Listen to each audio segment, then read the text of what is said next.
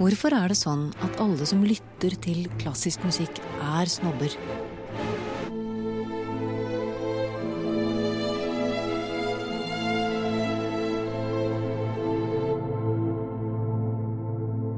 Eller er de egentlig det?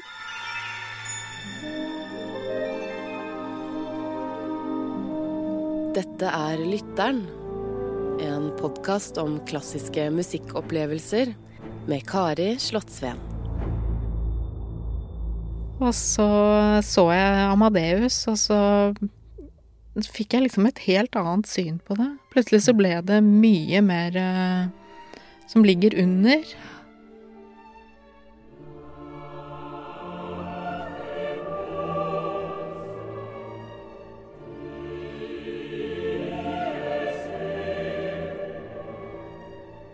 Jeg heter Eli Riflingre, og jeg er 61 år og senior gravferdskonsulent i Jølstad begravelsesbyrå.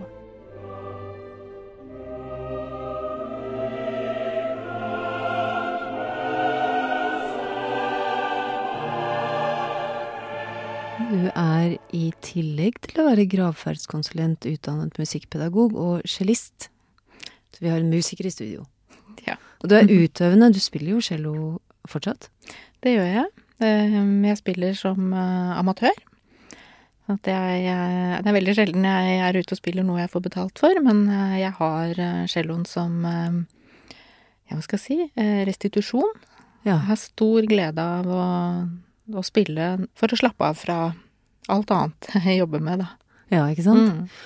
Hva er ditt første minne av musikk, uansett sjanger? Begge foreldrene mine var organister, og faren til mamma var pianist, hadde masse elever. Så jeg har liksom alltid hørt mye, særlig klavermusikk da, som barn. Og kirkemusikk også, selvfølgelig. Jeg var jo med foreldrene mine i kirken og satt på det jeg kalte orgelfrakken. Orgelfrakken? Ja, jeg trodde det het orgelfrakken. Så du fikk sitte ved siden av organisten? Fikk sitte ved siden av. Hvordan var det, kan du huske hvordan det var som barn å sitte omgitt? Fordi at det er mye lyd i et kirkeorgel, og sitte helt inntil instrumentet sånn som det der? Det var veldig fint. Nå gikk jo lyden litt over hodene på oss da, fordi at pipene sto litt høyere opp, men allikevel, de fyller jo et rom, helt, et sånt kirkeorgel. Og er ment for å fylle veldig store rom, og rom av stein. Ja. Og har du likt annen type musikk enn kirkemusikk, klassiske verk og sånne ting? Har du noen gang, for eksempel, har du vært punker, har du likt rock'n'roll? Har du hatt sånne perioder? Ikke så veldig uttalte. Det har jeg ikke. Jeg har egentlig alltid drevet med, men det er jo selvfølgelig fordi at jeg begynte å spille tidlig selv.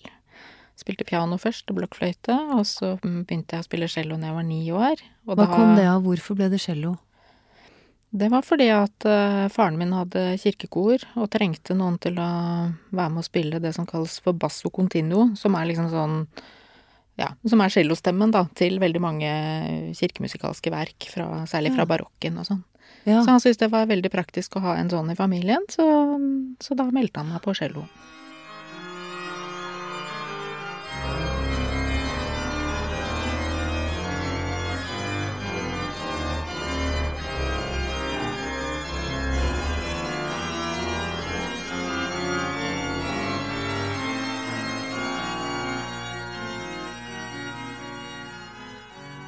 Cello er jo ofte, også på film, framstilt som et veldig sensuelt instrument.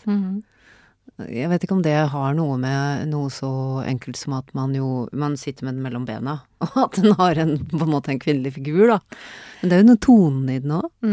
Det er noe med tonen, og det er jo et veldig praktisk instrument, fordi det både kan være et soloinstrument og et orkesterinstrument, da, eller et bassinstrument. Ja.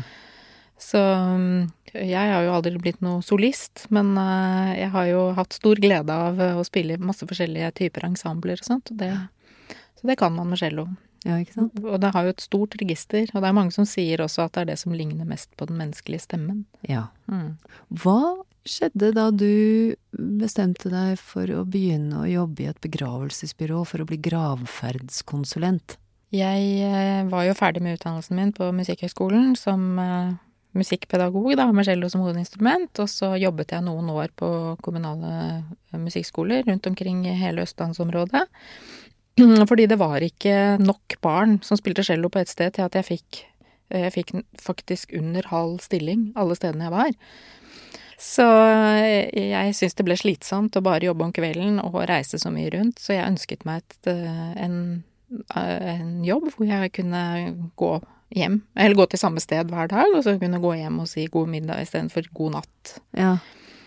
Så en dag sto det en annonse i lokalavisen i Bærum om at jeg hadde en ledig jobb da for gravferdskonsulent som var ferdig med førstegangstjenesten.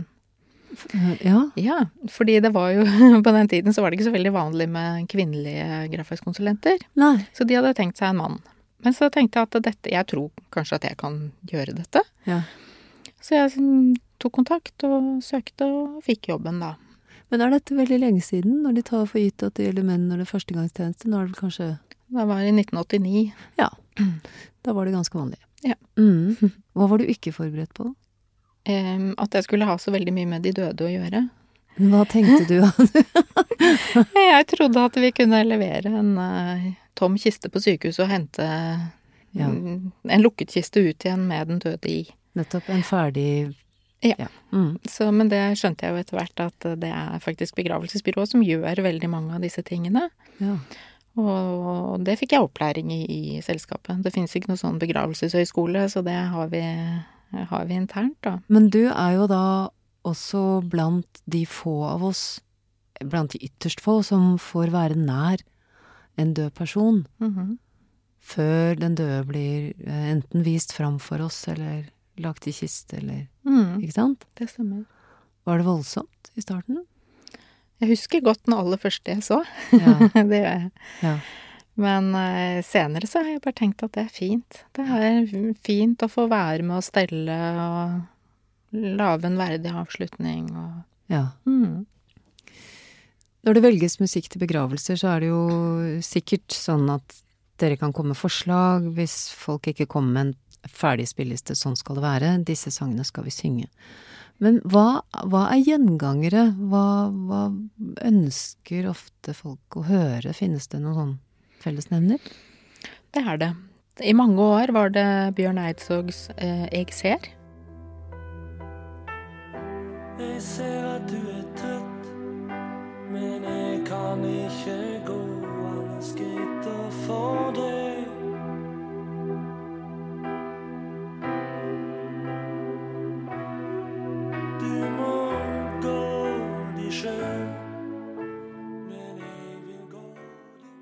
Ja, men dampen har gått litt ut av den nå? Ja, det har svingt litt, og det tror jeg det gjør med mange ting. Vi har jo selvfølgelig forslag til både musikk og solosang og sånn som vi viser til de som ikke har noen spesielle ønsker når de kommer. Og jeg tror bare det at man får se en liste over noen forslag, så gjør at det blir litt lettere å komme på ting selv. Noen har gitt uttrykk for noen ting som vedkommende gjerne vil høre i begravelsen, eller vil at skal spilles. Man kan jo ikke høre det, men ønsker at skal spilles eller synges. Det vet vi for så vidt ikke. Nei, vi vet ikke det. Men hvis ikke det, og hvis ikke den avdøde har hatt noen spesielle musikkønsker heller, eller likt noen spesiell stil, eller hva du skal si, så kan det være litt vanskelig for de som er igjen å velge, rett og slett.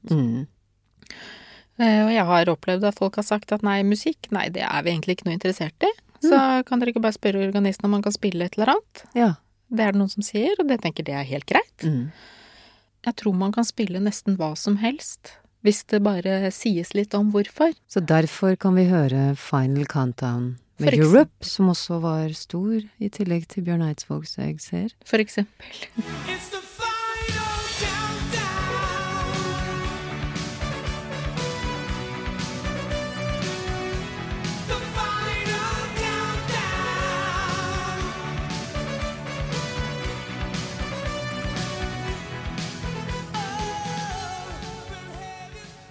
Men du har tatt med deg et verk hit.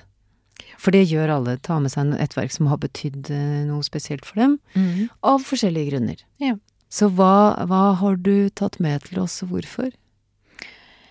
Jeg har jo fått spørsmål noen ganger hva jeg ønsker at skal spilles i min begravelse. Ja.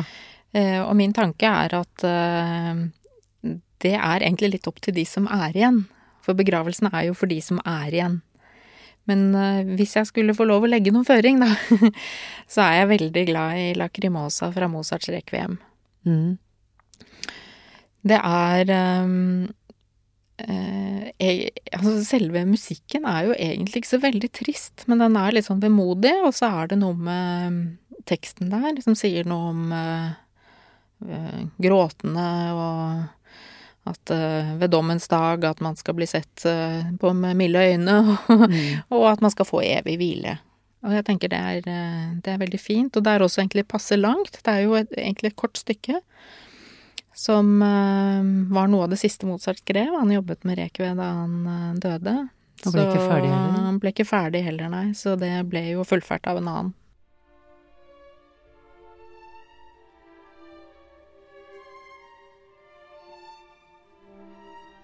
Kan du beskrive da du var drøye 20 år, satt i en kinosal,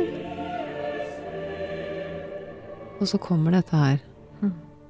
Jeg var i hvert fall veldig overrasket, fordi jeg hadde hørt og spilt mye Mozart fra jeg var barn, på piano og ja. Jeg hadde også hørt Mozarts Requiem på en konsert, ikke så lenge før dette. Jeg tenkte, ja, men det er jo liksom Mozart da. Ja. Litt sånn lettvint og greit og wienerklassisk. Boble? Ja. Ja. Og så jeg Amadeus, og så fikk jeg liksom et helt annet syn på det. Plutselig så ble det mye mer som ligger under.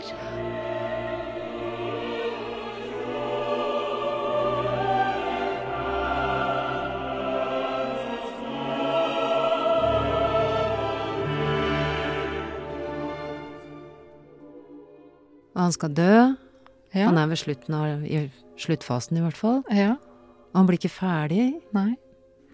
Og det er klart, han var jo veldig tøysete og spøkefull og sånn i filmen, og jeg skjønner at mange synes at det ble, at ikke det var alvorlig nok, eller hva man skal si, det er seriøst nok, og han var jo en fantastisk kunstner, men allikevel, kanskje fordi jeg så den siden, så blir også dette så utrolig mye dypere.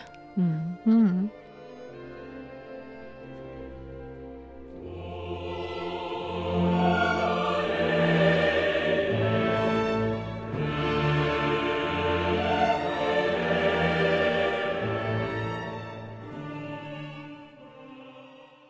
Det er mange som tenker at terskelen inn til klassisk musikk er ganske høy, for at jeg skal kunne gå i konserthus og høre Filharmonien spille, uten å vite hva jeg hører, uten å vite hvor lenge det varer, uten å ha denne følelsen at jeg må ha peiling for å gå. Det har vi jo ikke alltid når vi går og hører på annen musikk. Hva vil du tenke vil være en god start?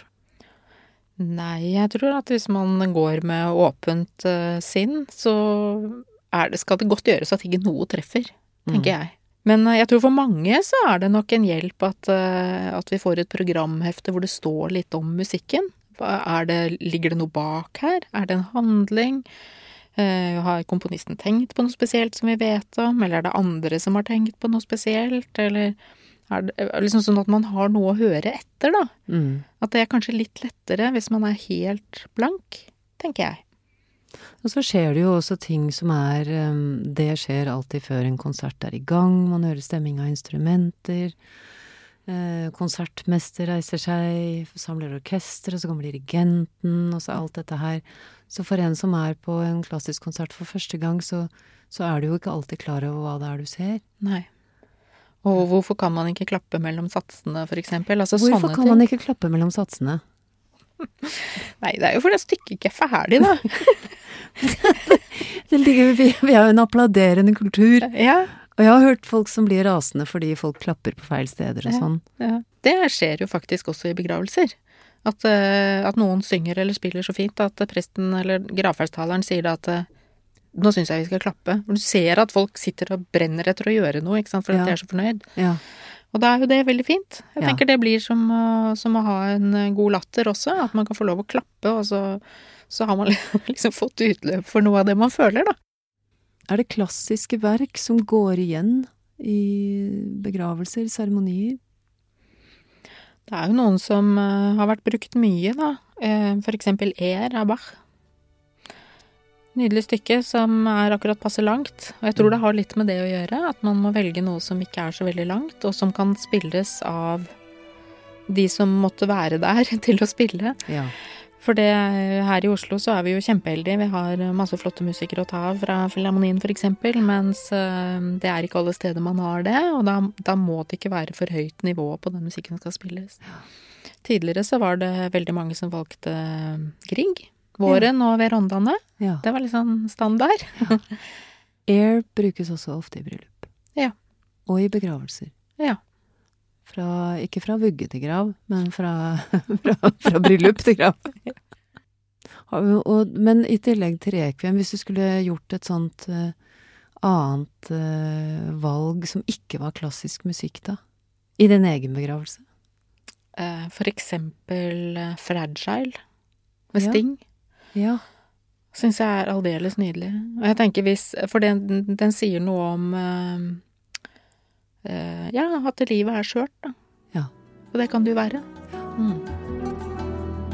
If blood will flow, flesh and steel I want, drying in the color of the evening sun, tomorrow's rain will wash the stains away. Har du eksempler på noen ganske spesielle valg av musikk i begravelser? Ja, et eksempel som jeg kommer på nå, det noen som ønsket at hele skulle starte med Star Wars. Hovedtemaet liksom fra Star Wars. Og det ble veldig sterkt. Fordi alle som var i seremonirommet, de visste hvorfor. De visste at avdøde hadde vært glad i det. Det var et dødsfall som hadde skjedd ganske brått og uventet. Ja. Og det passet så fint. Og musikken til Star Wars liksom ikke det første man tenker på når man tenker på musikk til begravelse. Men det viser bare at det veldig mye som kan spilles, da. Så det jo et ganske svært verk. Ja, det det også. Stor musikk. Stor musikk.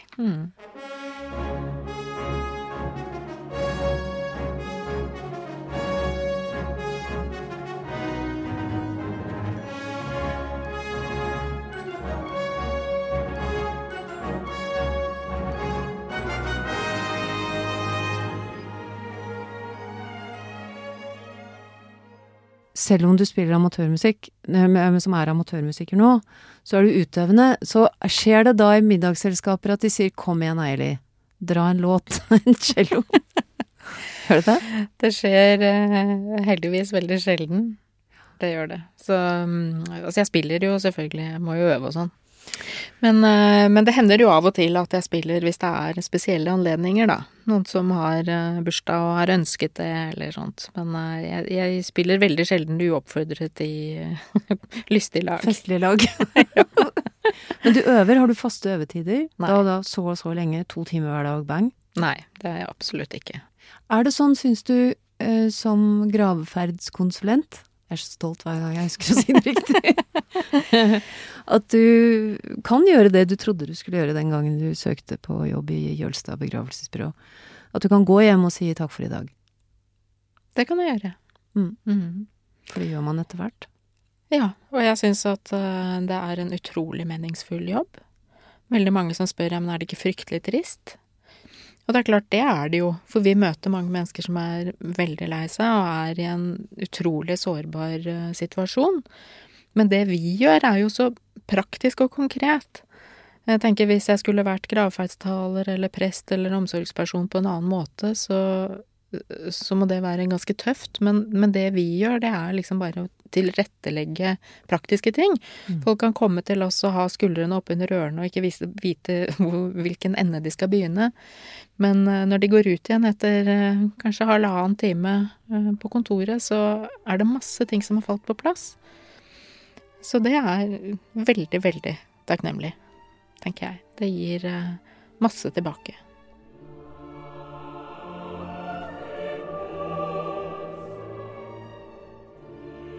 Fikk du ikke med deg navn på musikkstykker, låter eller komponister? Det løser vi. Sjekk nettsiden ofo.no/lytteren. OFO står for Oslo Filharmonien. Der finner du spillelister for absolutt alle episoder av denne serien. Adressen altså ofo.no/lytteren.